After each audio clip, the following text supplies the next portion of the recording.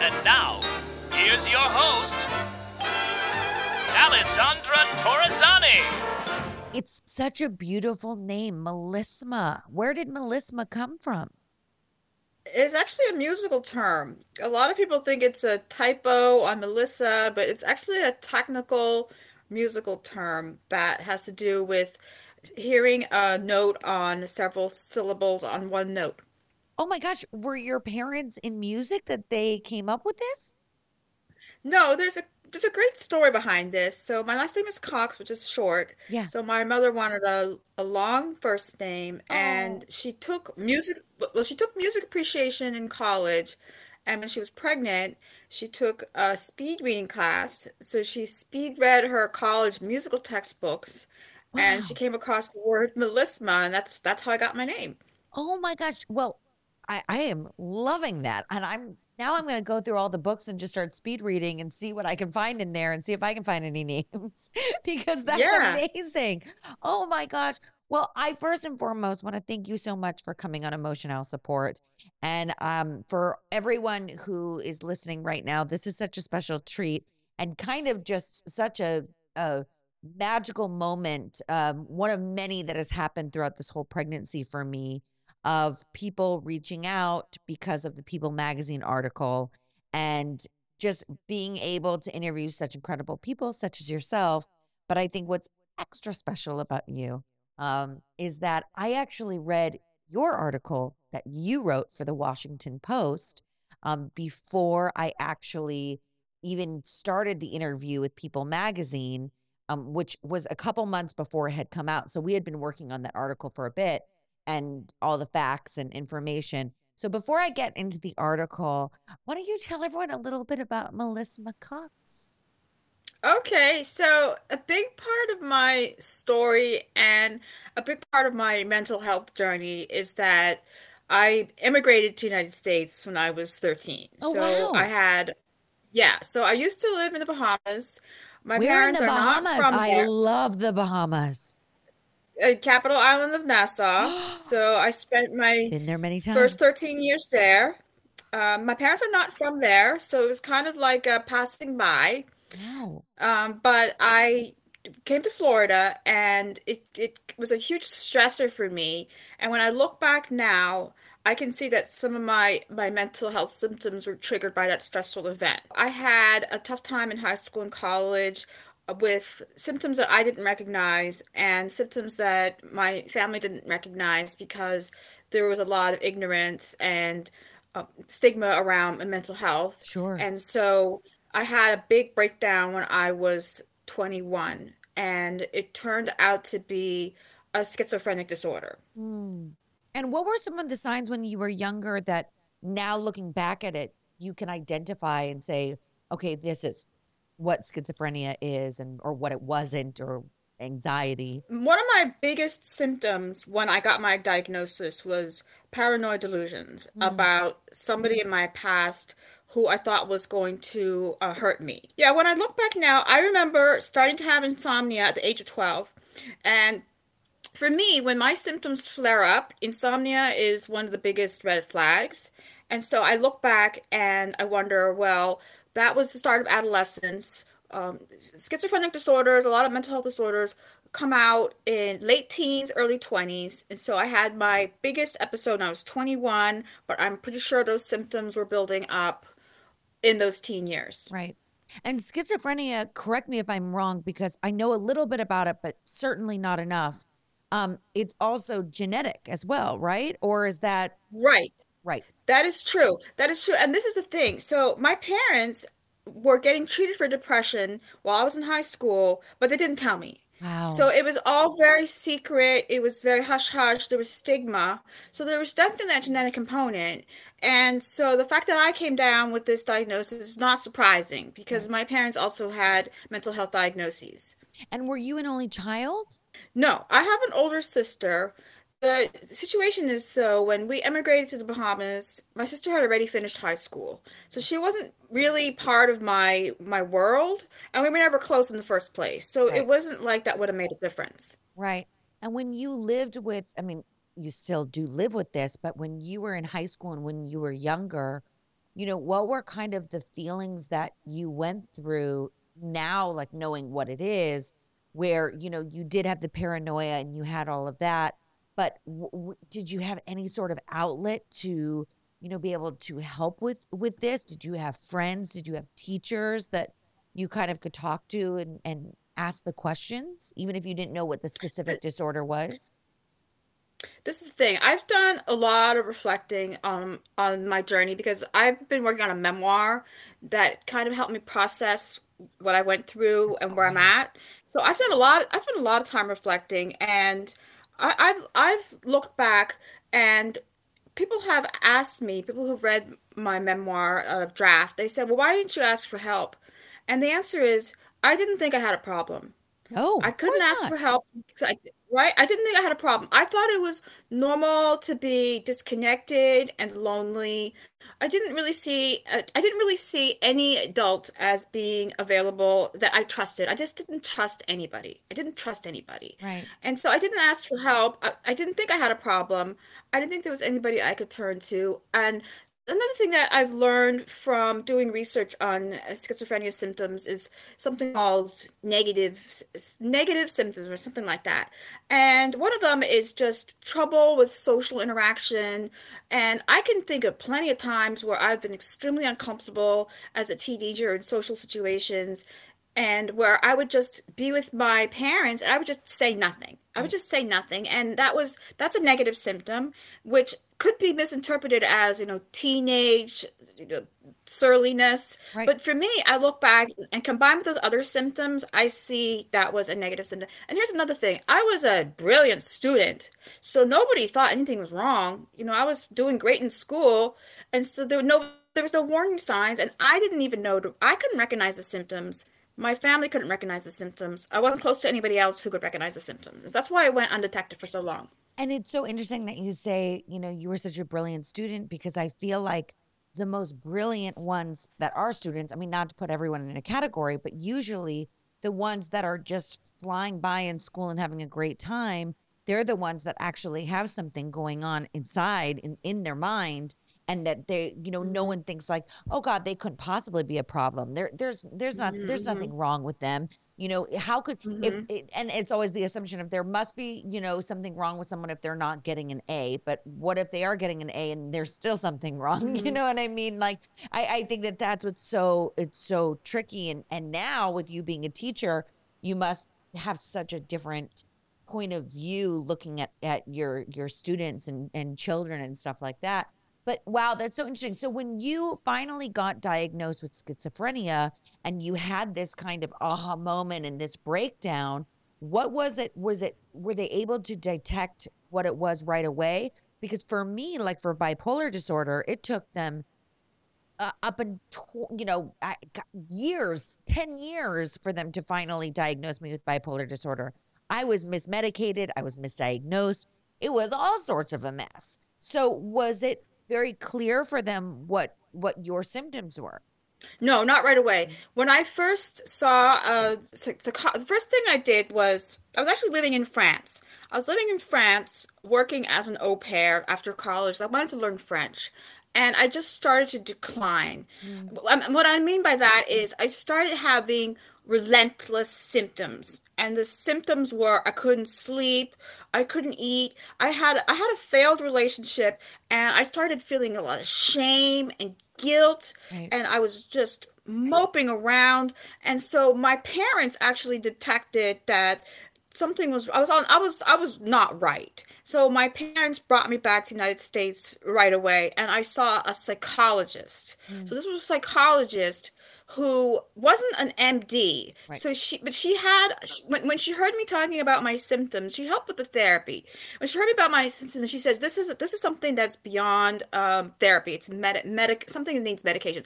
She referred me to a psychiatrist, and so the psychiatrist started asking me all these questions to rule out this or that condition, and that's when I was diagnosed with a schizophrenic disorder and given an antipsychotic. So I have to tell you, when I took the antipsychotic, the delusions disappeared like that. Wow, it was But that fast. yes, like maybe let's say a week or two, the delusions disappeared, right, with this antipsychotic medication. But it took me years of therapy to understand how I had gotten to this point. I had a lot of thinking patterns that were like wrong. Yeah, Like I've learned a lot about how the way you think can affect the way you feel, sure. right? And so I had a lot of beliefs that were wrong, so I had to undo them, and that's years. That took many years. Oh, I was you're very recarving reluctant. neural pathways in your head. Yeah, of Yeah. course. And I wasn't like a model patient. I was very angry. I was didn't believe what the therapist said and want to talk to them. And then but I don't know, somehow over the course of the years, I started accepting it. Mhm. And I would have a really important story about that acceptance. My first therapist was blind, and so she had done all her degrees with Braille, with books on tape, and Wow. she had a seeing eye dog. So she told me, "Look, I can't see. I can't even pick out my own clothes. I can't even drive to work. I have to accept other people to help so that I can function." And so that helped me accept medication was okay if it helped me function. And I'm telling you, I would not be a functioning member of society if I did not have these medicines. I love you for sharing that story. That's such a beautiful story and so just wow, that's incredible. What a fabulous story. But I am such a firm believer too as well in medication. On medication completely saved my life. And it's true. Mhm. Once they were able to diagnose me for what it was and they told me, "Oh, has anyone told you you live with bipolar disorder?" I was like, "What?" And it was this like this deep breath where I finally felt heard.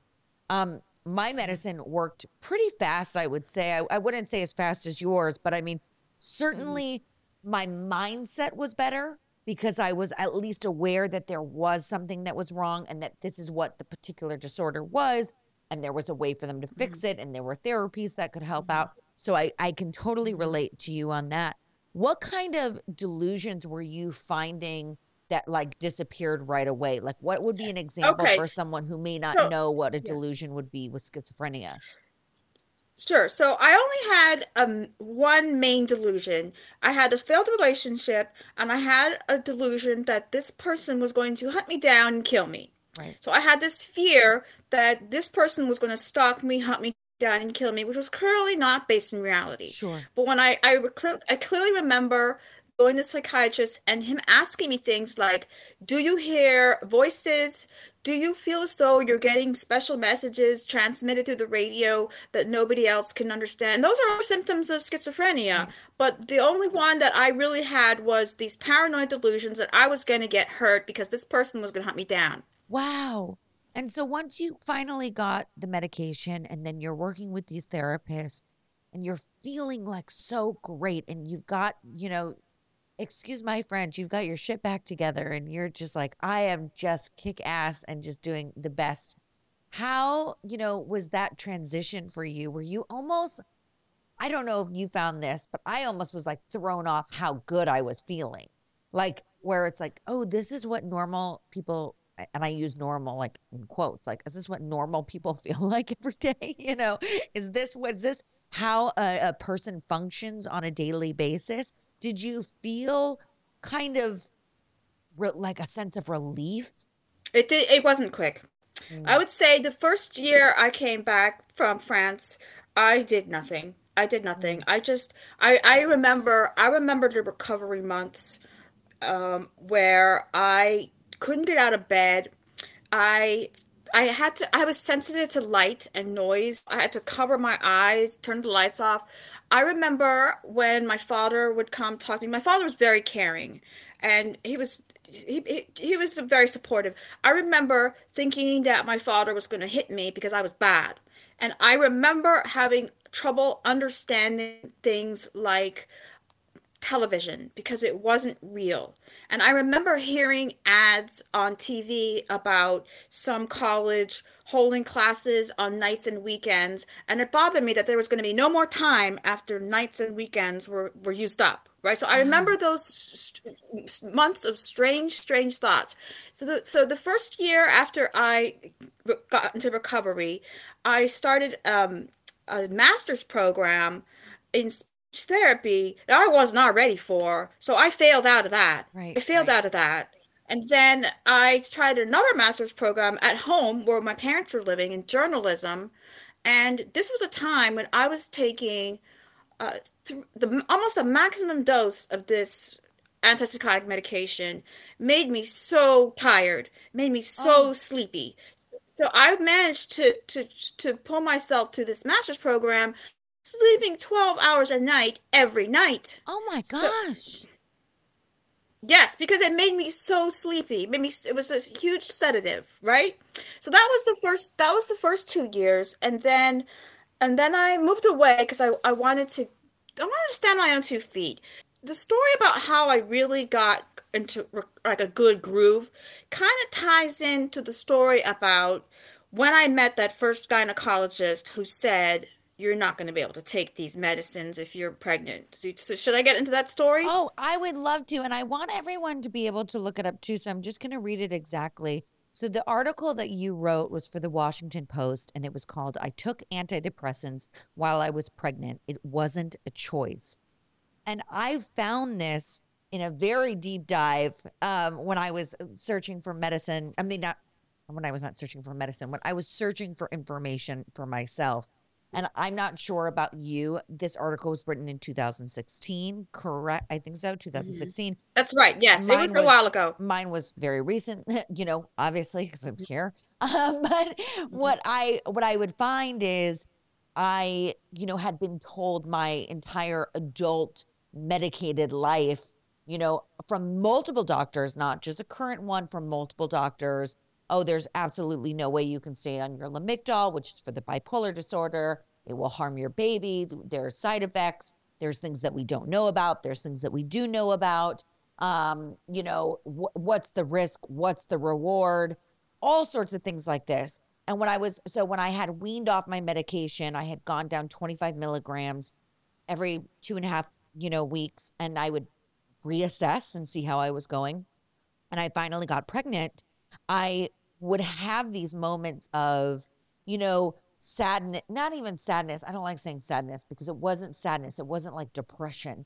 It was more just anxiety and anger and fear and stress and this volcanic eruption inside me. And I would look up bipolar pregnancy, and I would look up mental illness and pregnancy at X amount of weeks, at 22 weeks, at 27 weeks, and I would not find anything except for on Reddit. And it was these support systems and Mhm. support groups that were on Mhm. Reddit. And then there were Facebook Mhm. groups that I had also found, but at the time I was anonymous and not wanting to share my pregnancy, and I was like, I don't really trust Facebook because I don't want to Mhm. do that. I don't know why I trusted Reddit, but I did at the time. And Mhm. it truly, I have to say, saved me and helped me feel like it was okay, that I was not alone going through this. But I couldn't Mhm. find many articles. There was one article that was called Bipolar and Pregnant that someone had written for a mommy blog, and then I had found yours. And so I was reading, and Mhm. while we have different diagnoses and different, mental illnesses, it's all under the same beautiful umbrella. And Mhm. so I Mhm. felt like, wow, this is so cool that someone is writing about this. And it inspired me to be like, you know what? I feel like I need to talk about this because this is from 2016. Where's the 2022? We've had such Mhm. advances even in just 6 years of medication. Why are we not talking about some of this stuff? So that's where you come in, and you had your conversation with your OB. And what did your OB tell you? Yeah, so I would say my early 20s, when I was finally on my feet, I went to a gynecologist. I was still kind of not quite at peace with the fact that I was taking medicines, but I did it because I never wanted to go back to that place where I felt before. Right. And the OB said, "Well, you just have to stop taking them." And I'm like, "I don't think you understand. I can't just stop taking these medicines." Right. And so I let it go. So I would say in my late 20s, lots of happy things happened. I met the man who would be my future husband. I've been married to him for 15 years. Oh, And I met him in my late, congratulations. Wow. yeah, thank you. So I met him in my late 20s. It was a strange time because I had a different psychiatrist, and I remember telling him, I'm not going to get pregnant now, but how about I just do an experiment and get off these medicines? And he's like, I don't think it's a good idea, but if you want to, let's try it. And I stopped taking the antipsychotic completely. Almost, I still took the antidepressant because one thing I should clarify is with schizoaffective disorder means mostly only have symptoms of schizophrenia when I'm depressed. So I take a medicine for depression and also for delusions, antipsychotics. So I take two. So I stayed on the antidepressant, but I stopped taking the antipsychotic. Almost immediately, I could not sleep. So I was building up months of sleep deprivation. I would fall asleep fine, but then I would wake up 2 hours And that later, insomnia would and come I couldn't back. get. Yeah, it would accumulate. So around this, and here's another thing. I started losing weight because I had no appetite. I lost 15 pounds in 2 months because Wow. that's what the medicine did for me. It caused me to gain weight because it gave me an appetite. So I was losing weight, and around the same time, I happened to meet the man who's being my husband, and he was here's another story. Like, when you tell your significant other, by the way, I have this condition, right? So I told him I have this condition, and what he said to me changed my life. He said, I accept you, right? And it was it Beautiful. was just like, Simple. yeah. What this comes down to is after about 6 months of sleep deprivation, I had a horrible panic attack. I just woke up and I just started screaming, and I ended up going to the emergency room on the beach where I was staying with my boyfriend at the time. And I get to the emergency room, and I said I can't sleep. So they tried to give me some drugs to make me sleep. They tried one drug, it didn't work. They tried another drug, it didn't work. And they finally identified a mental health professional who said, "You are having a relapse." And I couldn't believe it. I couldn't believe it, right? So that's when I knew I can never stop taking this medicine. Wow. And this was before even the pregnancy even started.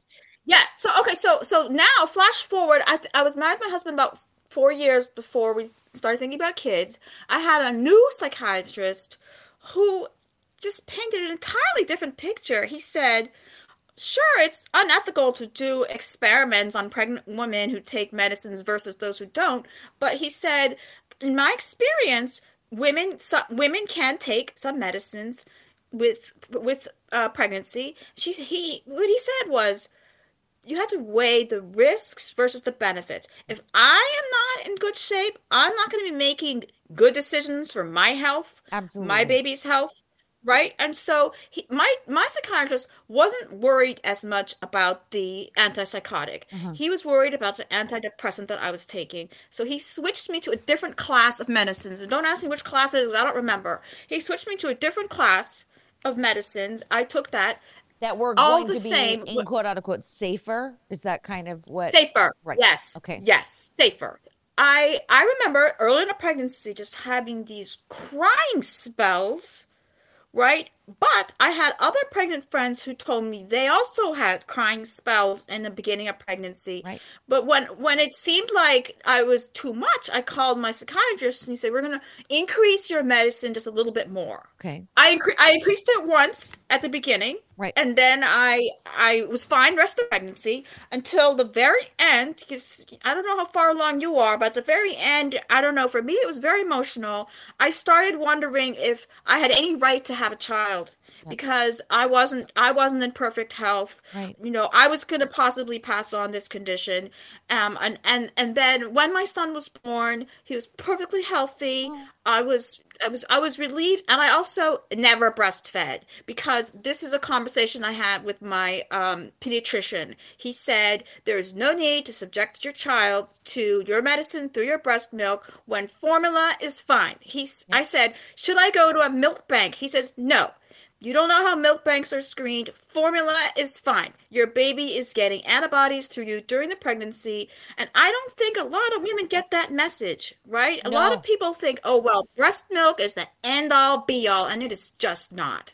No, and I'm so happy that you're sharing this because that's something that was my biggest fear, and it's a decision that I have been struggling to make of do I get back on my medication and not breastfeed? Do I breastfeed and stay off my medicine? Like, do you formula? Do you milk bank, and find that like there are so many questions and so much stigma behind just general mom stuff, right? The mom, blogs. Mom shaming if you don't breastfeed.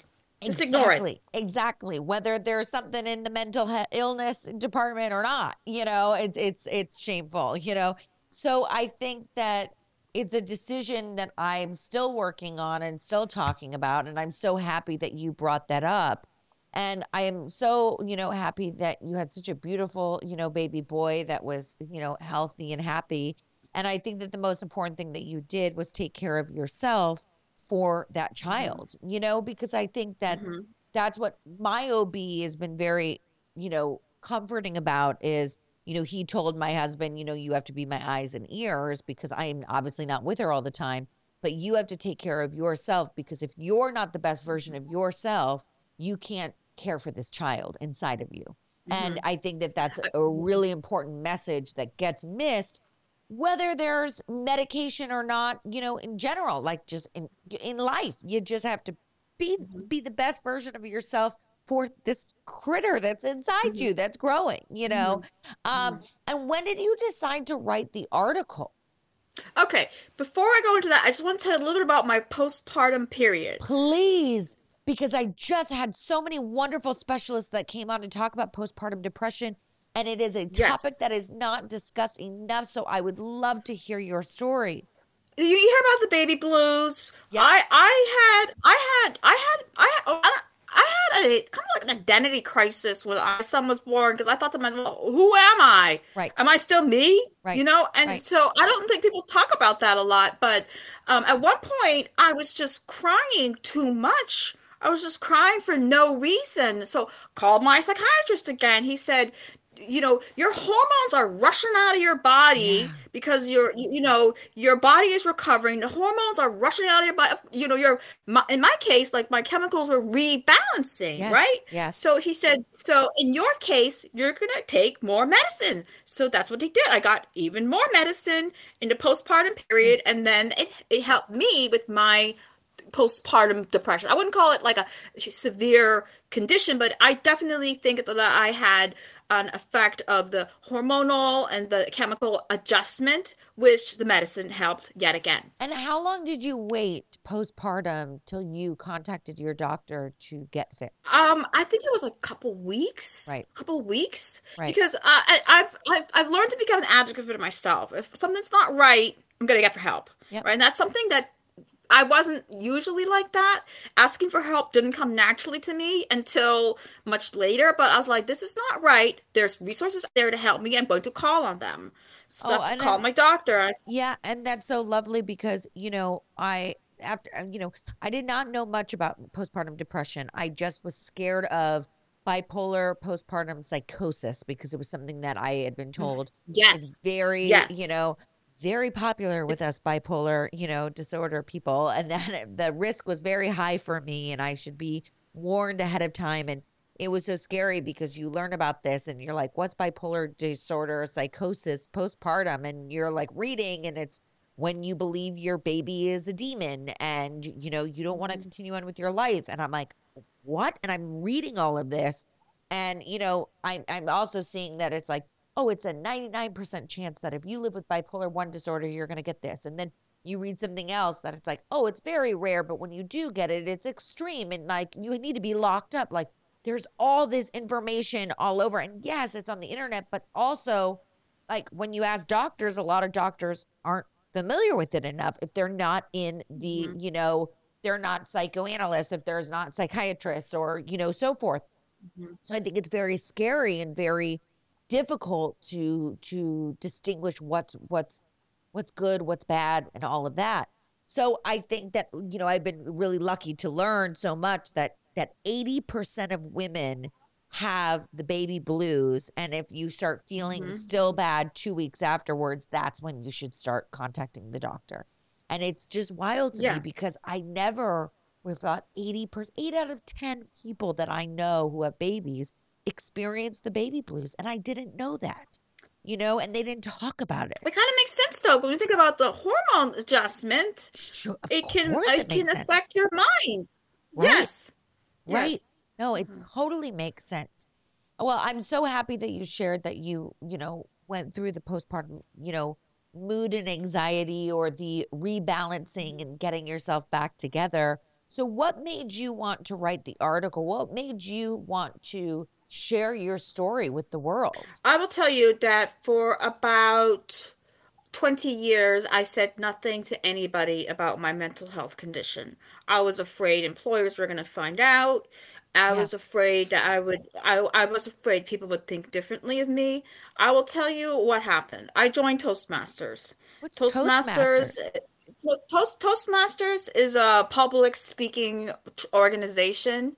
It's a leadership training organization that teaches you how to speak publicly more confidently. So I started doing Toastmasters in 2015, and during the first segment of the program, your 10th speech has to be the theme is inspire your audience. I thought, I guess I've got a good story. So I spoke about my mental health condition for the first time publicly at my club, and absolutely nothing happened. And I realized, people don't care as much as I thought they would, right? And so I saw about the Washington Post parenting blog, and I like to write. I write a lot. It comes quickly to me. I formulate the thoughts, and I remember I wrote that article because a friend of mine had written an article for the same blog, and I thought, well, she can do it, I can do it. Right. And I wrote that article, and then I started to not care what other people think. Nobody at my job changed what they felt about me. Nobody, rejected me. And this is not a reaction I expected. I don't know what I expected. Right. And I realized that there's more value in me sharing my story than in me staying silent. So then I started volunteering for NAMI, which is the National Alliance for Mental Illness. Started speaking to groups, and the more I spoke about my mental health conditions since the articles, like the less I cared what other people think, because Right.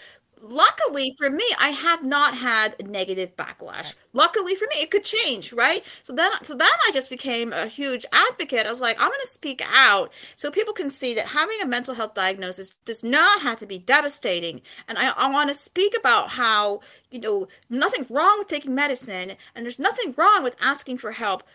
This goes to what I'm trying to teach my son. There's nothing wrong in asking for help. There's nothing wrong with asking for help. I love that you're speaking to so many women.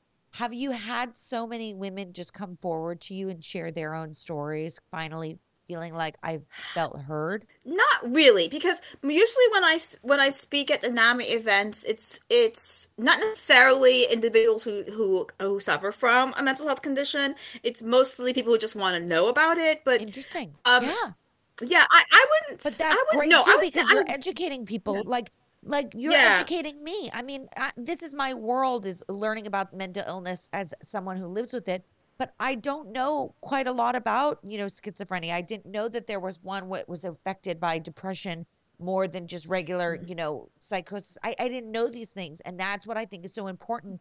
And that's why stories are so important for others to hear, so they can understand and be, even if they can't relate to you, they can be compassionate and loving, and understanding. Well, I did write a memoir, which if any agent is listening is ready to go, 65,000 words, because Amazing. I want people to say, well, I can learn from this story, or this story can help me, because I think there is not enough said openly. Maybe things are changing a little bit, but I really think that by speaking openly about these conditions, the stigma goes away and people feel less afraid to ask for help. Absolutely. And you are a teacher, which I am just Yes. hats off to you. That's such a fantastic job, and just what a loving human you are, just in general, to be doing that. Have you, seen with, I mean, obviously in general, just with COVID, everything going on, and all of, the tragic events that continue to happen in schools, mental illness and mental health is failing. We are failing our children. what do you bring to the children? Do you share your story, or do you talk about mental health in a very open, you know, in an open, I don't know, how does one approach a child, and as a mother, I guess, as well? That's a good question. So I'm only been a teacher for 1 year because I'm a career switcher. Mm. But my school has a program called Project Finder, which is such a fabulous program for high schoolers. It's a year-long program. It's got like a journal where it actually teaches students the skills to handle setbacks before they have a mental breakdown. It's almost like preventing the mental breakdown. It's teaching them to look at things from different perspectives, and it's teaching them to recognize they have mentors and people they can trust. And so I think that is my contribution to helping educate children about mental health. And I talk about my story all the time. I'm not Oh, it's ashamed to wonderful. talk about it. I'm not, my students know that I've seen therapists, I take medicine. It's nothing to be ashamed about. Yep. So I do bring that. I do bring that to the classroom. And do you talk about it with your son as well?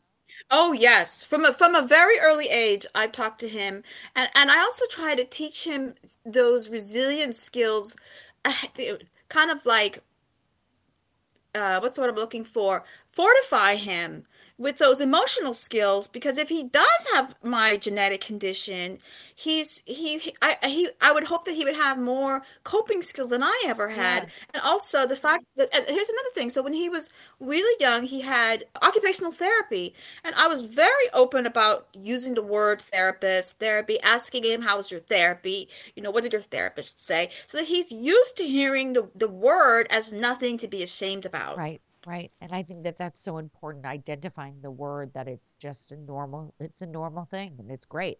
And if anything, Mm-hmm. it's actually like Mm-hmm. a really cool word. And Yes. it's a great thing that we have a tool to be a part of. Can't even tell you, it's just so surreal that I'm getting to talk to you after reading this article and it being such a help for me in my journey at the very beginning. I have to ask you, Melissa, my favorite question that I ask everyone is, what is your emotional support? Oh, my husband is my rock. He from the very beginning, he's just so accepting, so supportive. If I have any issue that I'm struggling with, I talk to him. Yeah. He and I are a team, and I would just emphasize he's just my rock. Oh, I absolutely love that.